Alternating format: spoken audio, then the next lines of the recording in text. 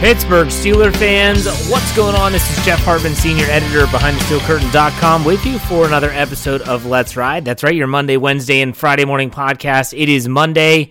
Happy Monday. I hope you had a great weekend. I know I did. A lot of sun, a lot of pool time. It's hot. I love it. Just got to get out and golf more, but I have a feeling that's coming up. Hope you had a great weekend as well, and we have a great show for you today. Just a reminder to keep tabs on all things Pittsburgh Steelers, both with BehindTheSteelCurtain.com as well as our podcast network.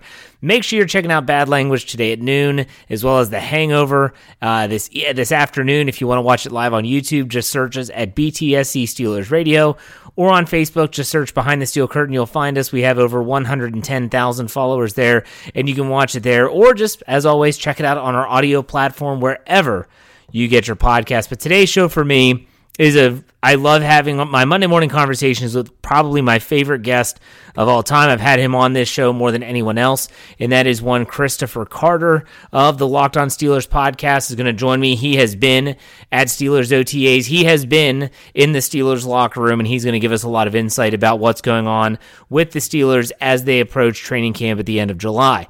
We always start this show off with news if there has been any news, and this weekend has been a quiet one for the Pittsburgh Steelers. That's a good thing, but not necessarily in the AFC North. Let me explain.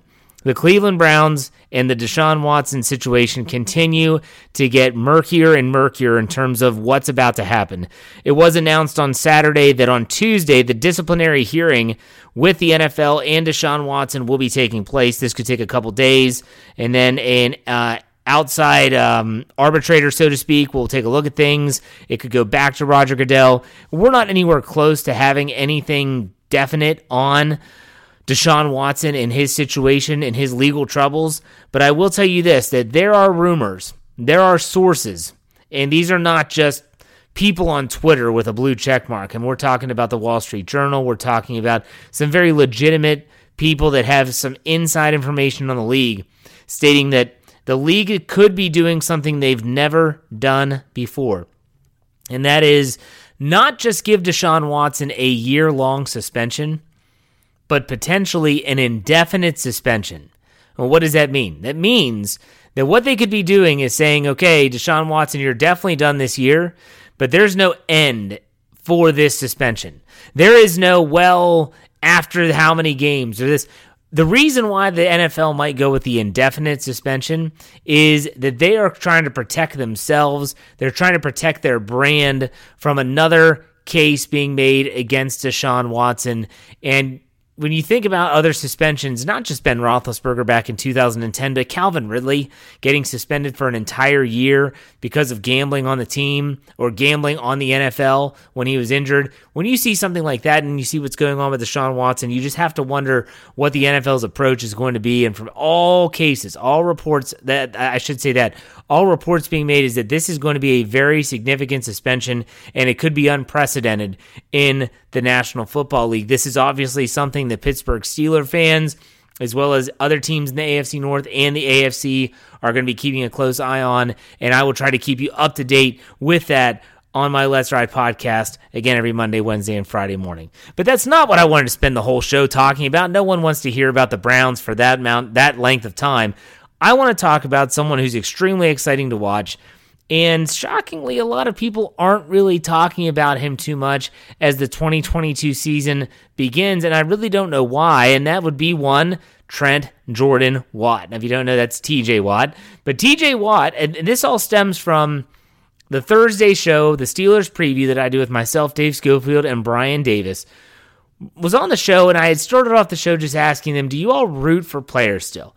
Do you find yourselves pulling for certain players over others? We all want the Steelers to succeed, but at your age and what you do with the website, do you find yourself still having that, I guess, notion to want to think, man, I really root hard for that guy to succeed?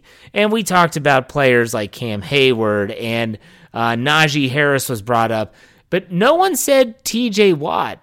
It's not that we don't love TJ Watt, and I talked about how TJ Watt off the field is kind of bland, and that's that's fine. And he's not a flashy guy. I wouldn't even say he's as flashy as his brother JJ. He seems like he's very private, and there's nothing wrong with that at all. But it got me thinking about TJ Watt.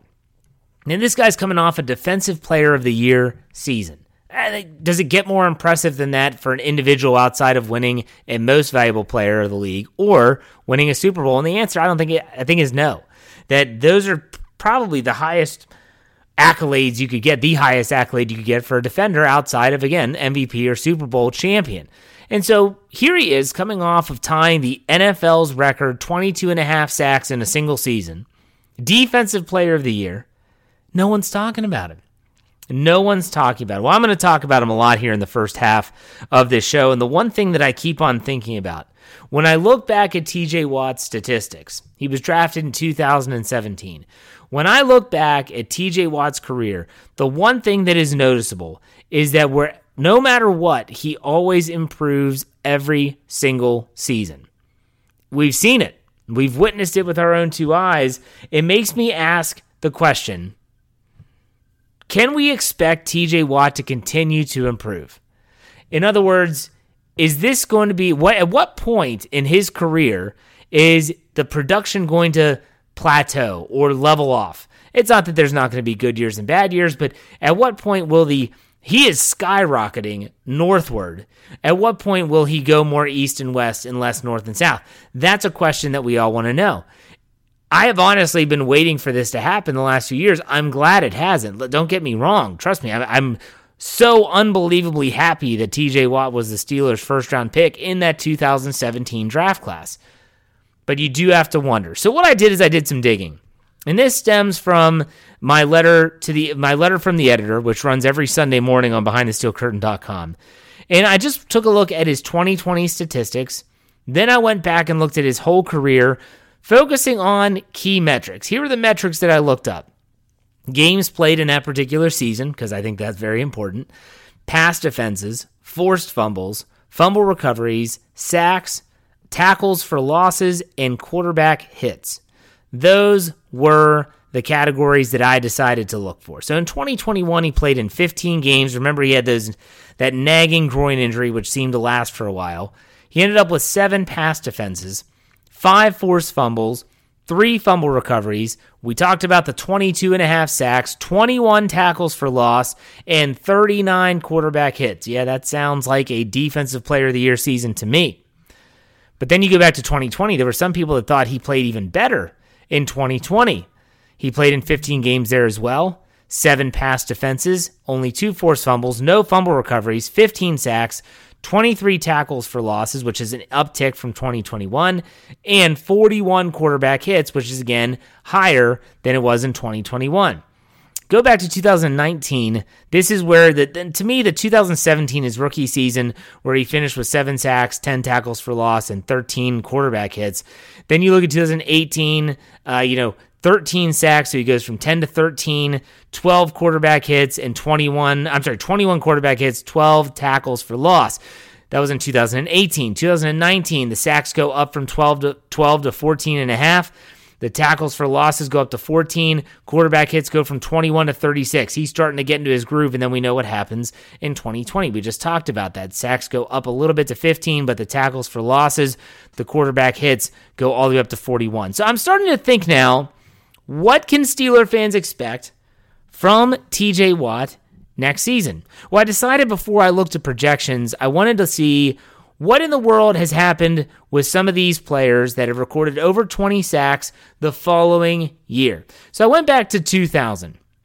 Some players that had 20 or more sacks, what did they do the following season? It was pretty shocking, to be honest with you.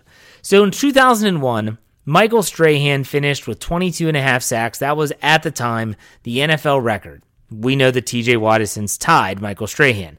In 2002, Michael Strahan only had 11 sacks in 16 games. I mean, if I would have told you that he went from 22.5 to 11, you probably would have thought that he was hurt. He wasn't. Played in 16 games. So then we go to 2008.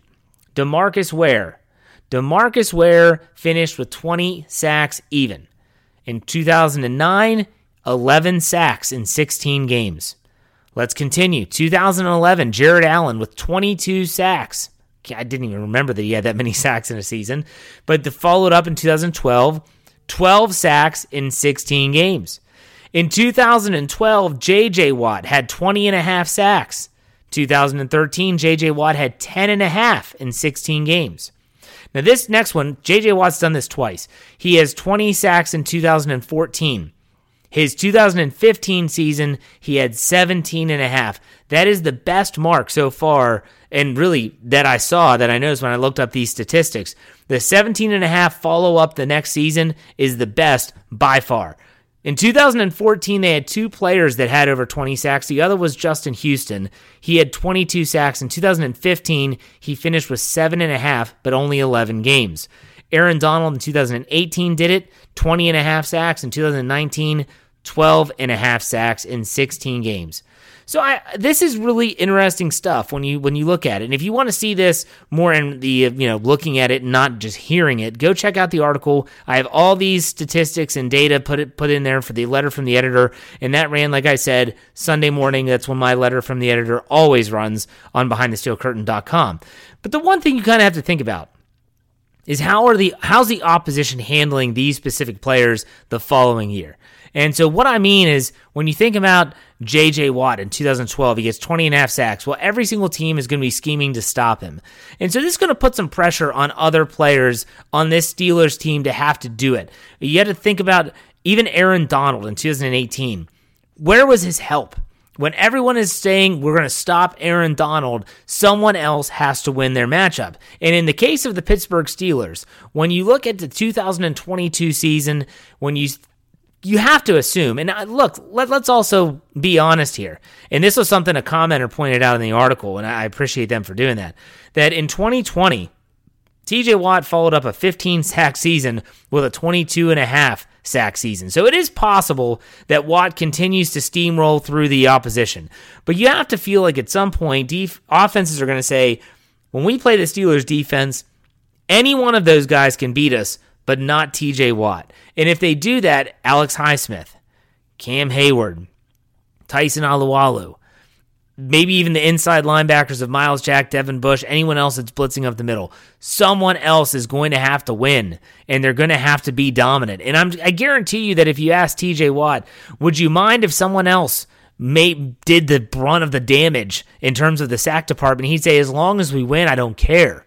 If he's a major distraction that's drawing 2-3 players every single time the ball snapped, and that means that Alex Highsmith gets to double-digit sacks on a season, that's fine. The team is still succeeding. So there's going to be some pressure on other players.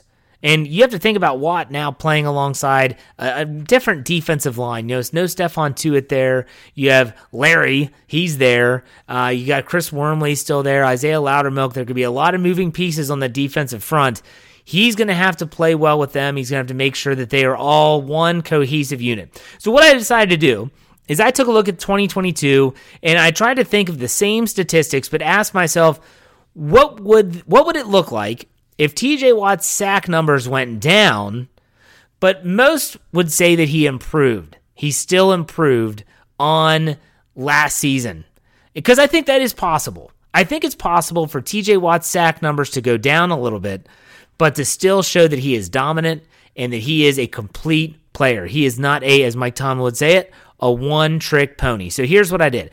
I am hoping, fingers crossed, knock on wood, that he plays TJ Watt in 17 games in 2022. What about pass defenses? Last year he had 7. I have it going up to 9. TJ Watt's smart enough that if he can't get home, if he's in the vision, the line of sight with the quarterback, I think he's going to get his paws on some footballs. I think 9 is not realistic. That would be +2 from 2021. What about forced fumbles? Believe it or not, his career high is 8 in a season. I think he bested that by 1, but he goes to 9. That would be 4 more than last season. Again, if TJ Watt's not getting to the quarterback, he has to impact the play in other ways. Give him 9, that's +4, and it would be a career high. Fumble recoveries, these are a crapshoot, but sometimes you just have to have a nose for the football. TJ Watt sometimes has that. I'm going to go with 5. That would be 2 more than last season and also a career high. With sacks, what is a decline from 22.5? I don't see, if there is a dip, I don't see this dip being drastic. I don't see it being a precipitous fall off a cliff. I think that if anything, I would say -5 from last season. He would still record 17.5 sacks.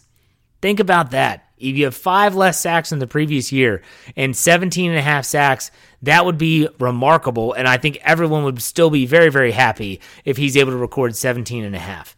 Tackles for losses, I have it going up 4 to 25. That would be a career high. And quarterback hits, have it going up 3 to 42 would also be a career high. So this is, let me make something very clear here before I wrap this first half up. Could I foresee TJ Watt going into 2022 and just breaking everything? I mean, 25 sacks, setting a new mark, dominating. Absolutely. I'm not stupid. I've watched this guy continue to improve since 2017. And even though I'm sitting here talking about a potential dip in some statistics, there is no way, if he stays healthy, that I foresee his play falling off a cliff. It might look different, but if it works and it's effective, I think it's fine. However, if he goes out and just continues to keep the foot on the gas pedal, I wouldn't be shocked at all. I would be ecstatic. I'm 100% here for that. And it could be another Defensive Player of the Year type season for TJ Watt. So just some numbers for you there. I'm not trying to turn all stat geeky on you. That's Dave Schofield's job every Thursday morning.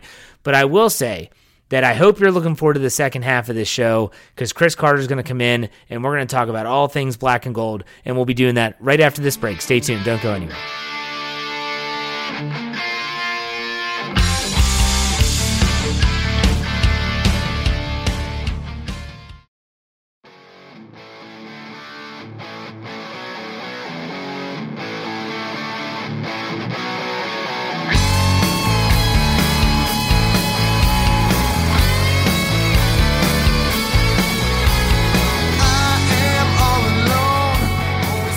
Pittsburgh Steelers fans, it is Monday, the second half of the Let's Ride podcast, which means it's the Monday morning conversation. I bring back Christopher Carter, my old friend. CC, what's up? What's up, Jeff? How you doing? I'm doing great, man. And before we even get started, you are in a new place right now, and that is you are in a new. And you wear so many different hats. Why don't you tell everyone where they can find your stuff outside of the Locked On Steelers podcast, which is still a thing? Go ahead and tell everyone where they can find you. SteelersNow.com. I joined the Pittsburgh Sports Now Network, which we run the SteelersNow.com. I joined Alan Saunders, Nick Faribault, Cale Berger, there's a lot of people that we have there. But it's fun because it lets me focus on the Steelers. Before I wrote for Pitt football and Pitt basketball and then the Steelers for DK Pittsburgh Sports. And not that I don't like Pitt football and Pitt basketball because those are a lot of fun. But this gives me a chance to put all my focus into the Steelers, with that and my podcast. So it's been great. I got to go in and, cover mini camp and OTAs. And it was my first time ever this year going into the Steelers practice locker room. I've been in the Heinz Field locker rooms after games, but I had never, been in to talk to guys, just hang around after practice and just see how guys are doing day to day. So that was a lot of fun. We did a lot of great interviews. I've been writing about those interviews and it's been awesome. And Jeff, as I always tell people, if you're a person who wants to get into writing about the Steelers, Behind the Steel Curtain was where I got my start. So y'all better, if you're listening to this and you're thinking, oh man, how could I do that? You start by working hard and getting in with BTSC and partner up with Jeff. He'll help you. There you go. And I had Alan on my Monday morning conversation. It was probably about 3 weeks ago. Phenomenal interview about talking about OTAs. We're going to get into that. It was hard for me to think about when the last time I had you on the show. And it was actually after the NFL draft. We were talking about Kenny Pickett. We were talking about the draft class. So much has happened. So much has changed since then. And I want to kind of get your thoughts on several topics related to the Steelers. And the first one is, well, Stephon Tuitt retires. We know that that's old news. However, I want to ask you what your thoughts are on the Steelers and the defense being prepared to replace him more so than they were in 2021, when obviously they were maybe expecting him back and he never did return. What are your thoughts on what the Steelers have done so far in the Omar Khan era?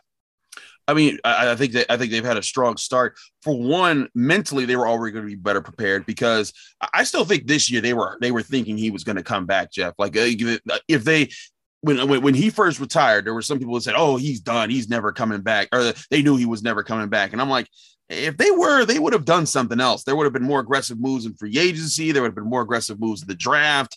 I think that they would have altered their plan a bit. And to me, that is evidenced by them going to sign Larry Ogunjobi, because that shows me that if they wanted, once he was not there, they wanted another body to take that place. And Larry Ogunjobi, I don't think he's going to have the physical dominating presence that Tuitt had when he was at his best, because Tuitt was the guy that could eat up a double team and still make a play at times. But Ogunjobi's a pass rusher.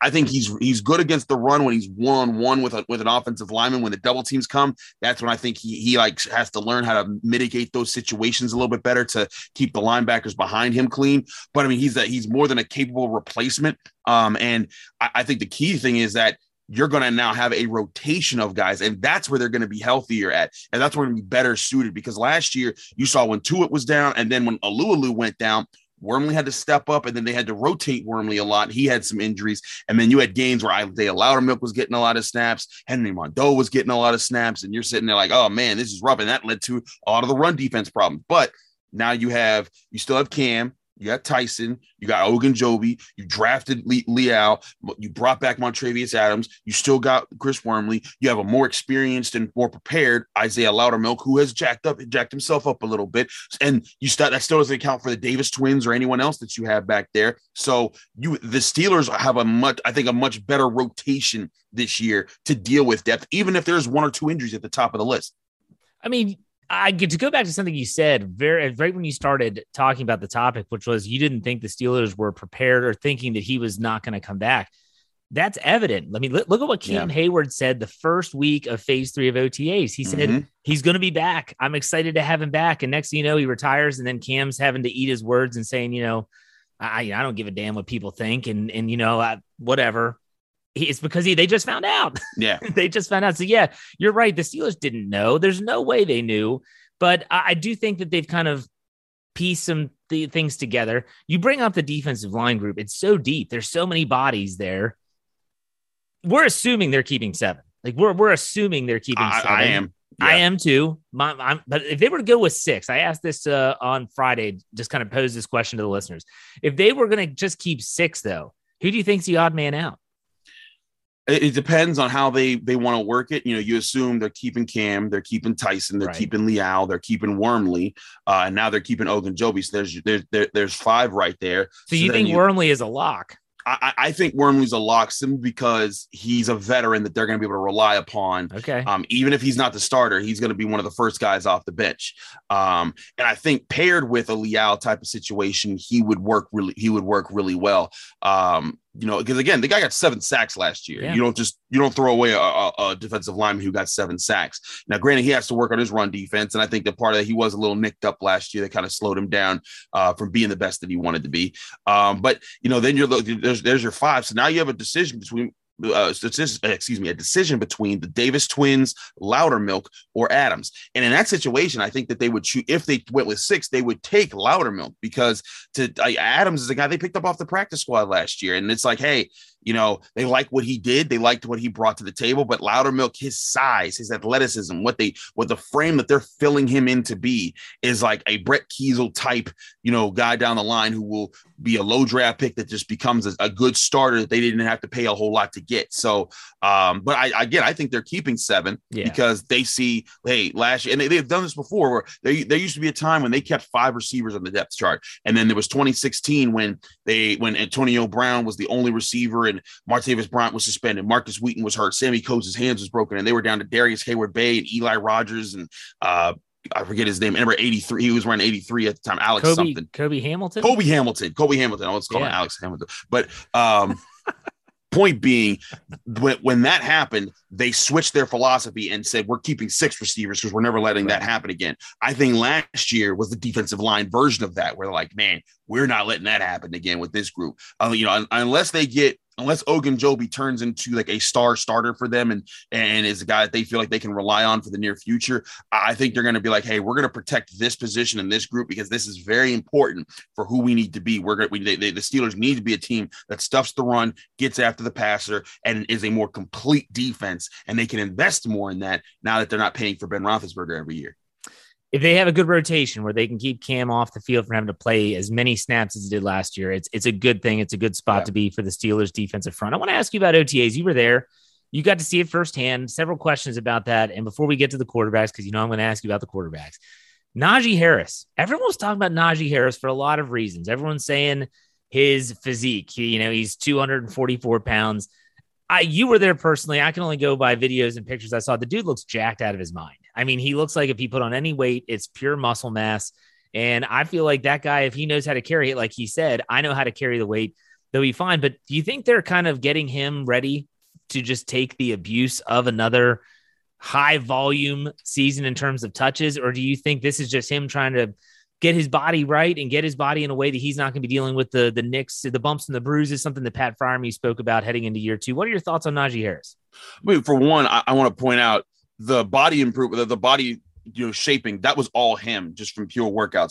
If you listen to him or listen to anyone talk about Najee Harris, even in his Alabama days and post-Alabama days before the draft happened, he's all about the workouts. He's all about getting in the best shape of his life so that football season comes and he's, it's clockwork for him. And the idea of getting more muscled up and more toned, that was all his plan. Now, he also clarified to us, he told us in the locker room, he said, hey, people thought I was 230 or whatever the number was. He's like, I was 242 last year. I'm 244 this year.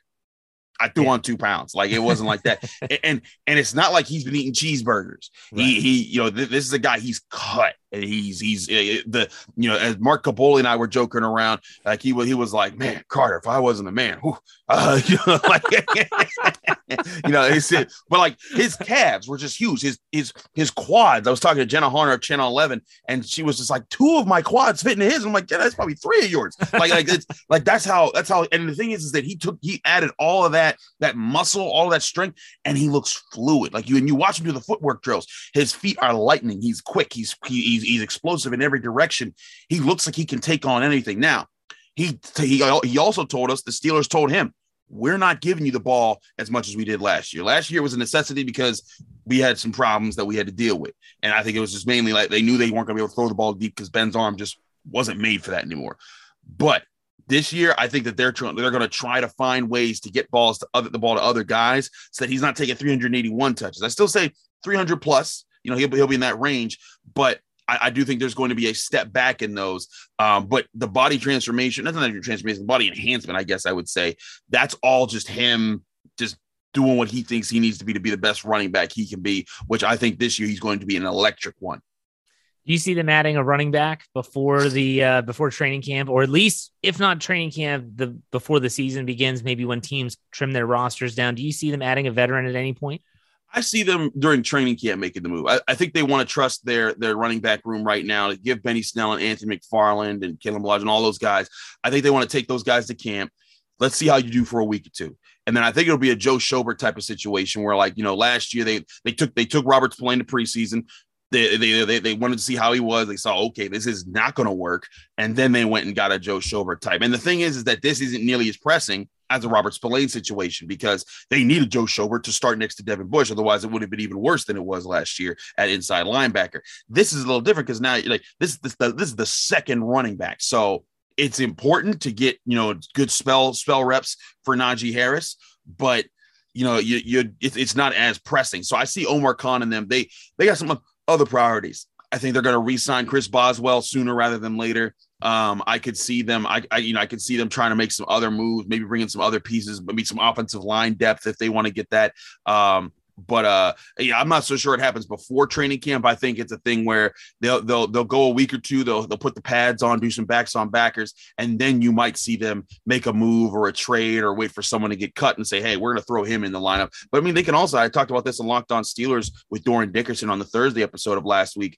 He talked about, a Justin Jackson, a Jordan Howard. Those guys are still in free agency. And those are the type of vets like mid to starting to get into your late 20s who have NFL starting experience and could be plugged in and probably play well for a couple of years. That's what they did with D'Angelo Williams. He was a vet, came in, played for like 2 or 3 years. Good job, D'Angelo. I think they'll end up going in that direction when the time comes.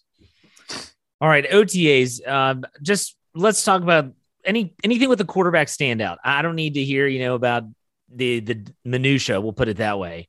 Did anything stand out with the quarterbacks that you saw during OTAs in any way, shape, or form? Sorry, say it again. I lost you for like a second. Oh, I'm sorry. The quarterbacks in OTAs. Oh, yeah. Did anything stand out to you in any way, shape, or form with the quarterbacks? And we don't need to dive into the minutia. Just no, that's fine. What do you think? I thought the biggest thing, Trubisky looked smooth.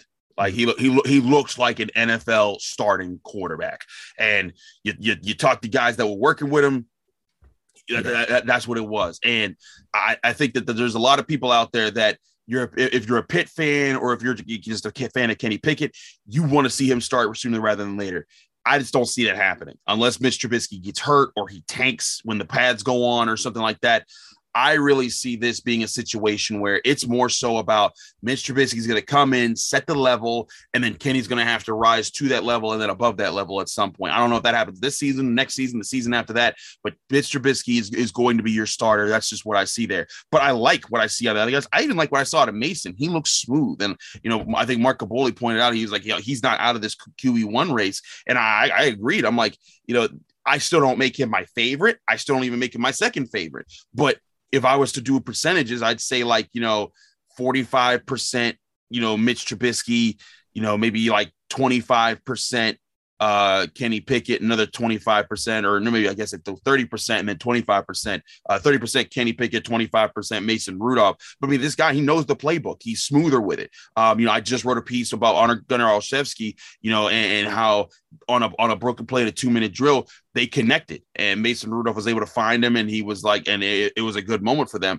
I think Mason is a little more ready to put up a fight in this QB battle than people give him credit for. Granted, I still think this ends up with him being QB2 or QB3, and the Steelers maybe saying like, okay, we're going to see what teams out there are hungry for a QB arm, and maybe we get returned for a 4th round pick or a pick swap that gets us a better position for next year. I think that could be in play, but I also think the Steelers might say, you know what, we just went through 2019 when Ben went down, and then we traded Josh, and then Mason went down, and we got stuck with Devlin. I could totally see them being like, look, we'll keep all three of the guys we think could be in that competition for QB1, and we'll keep Chris Oladipo on the practice squad, and we'll just see how that goes. But I thought all three made names for themselves. Kenny Pickett, I mean, there were times where you saw the Kenny Pickett-ness that I saw at Pitt for years. Just the composure, the accuracy, the understanding what's in front of him. And there were times where, the game speed was catching up to him, and you saw Cam Sutton had a day where he picked him off twice, and Cam was like, "Hey, that dude's gonna be great. I'm a veteran. I pick up on these things. I study things, and I know who he is, and I practice against him every day." But I think each of them acquitted themselves well, but Mitch is going to be the starter. And I think Kenny is going to show a bit of stuff in this preseason that everyone's going to get a little excited about and say like, oh, maybe he should be starting. and then we'll deal with that discussion, but the Steelers will put that to bed, and you'll see Mitch get the start in week 1. I'm here for that discussion. You are here for that discussion, yes, too. Indeed. Anyone that has to deal with content is there for this discussion.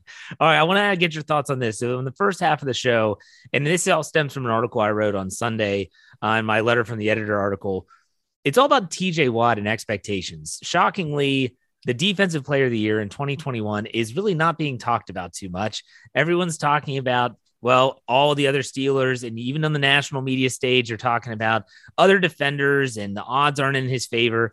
And when you look at his statistics, every single year since he was drafted in 2017, he has some way or another gotten better and better and better. And then you look at this last season, you're thinking, man, how could he ever possibly improve upon 22.5 sacks? I mean, is that realistic? And the answer is, that's not really realistic. And then when you look at the numbers and you look at all the players that have had over 20 sacks, since 2000, very few have backed that up with a really good season. I think his brother JJ was the best, who had 15 sacks after a 20-sack season. But what are your expectations for how Watt can get better outside of the sack department? In other words, the sack numbers are probably going to dip, and I don't think anyone will be shocked by that. But there are ways that he can still improve and be even more dominant in other areas. What areas do you think those would be?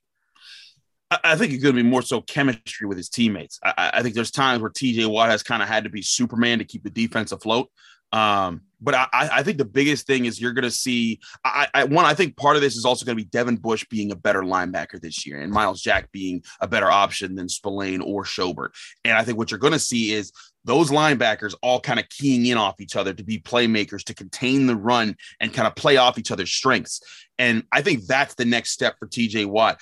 There's always ways that he can get sharper on things. He can get a little bit quicker here, a little bit sharper there, but he's done a lot of that, Jeff. Like, this is a guy who, I told you in the rookie camp when I was first there watching him, getting used to how he was losing out to Xavier Grimble in reps. And I was like, man, once this guy develops some pass rush moves, he's going to be tough. And then, rookie year, he had some pass rush moves, but not a lot. Second year, good amount of pass rush move. Third year, a lot of pass rush moves. And now he does whatever he wants to do. And I think it's just a matter of now he has that in his arsenal. He's a good run defender. I think he gets sharper against the run, but also part of that is knowing how to play off each other, gap to gap. When he takes something away, knowing that this other guy is going to be coming behind him, there's a trust factor that has to be there. And that's something that the Steelers of the late 2000s had. James Harrison knew, if I go this way, Ferrier or Foote is coming in behind me to fill over there. And you see him working every day with Alex Highsmith. I mean, there's times I'm just walking past these guys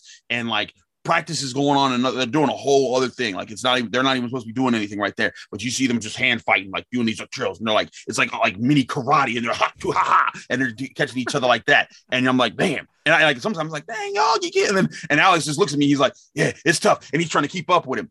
That's the kind of stuff that they're going to see. He wants to get sharper, but he also wants to get his teammates sharper. And that's why I think it's going to be great to have him for the next 4 or 5 years, because he's not just going to be a stellar playmaker. He wants to be a leader. He wants to be the guy that he leads everyone into battle. I think that's going to be huge. I also think it's going to be huge to have Minkah doing that alongside him.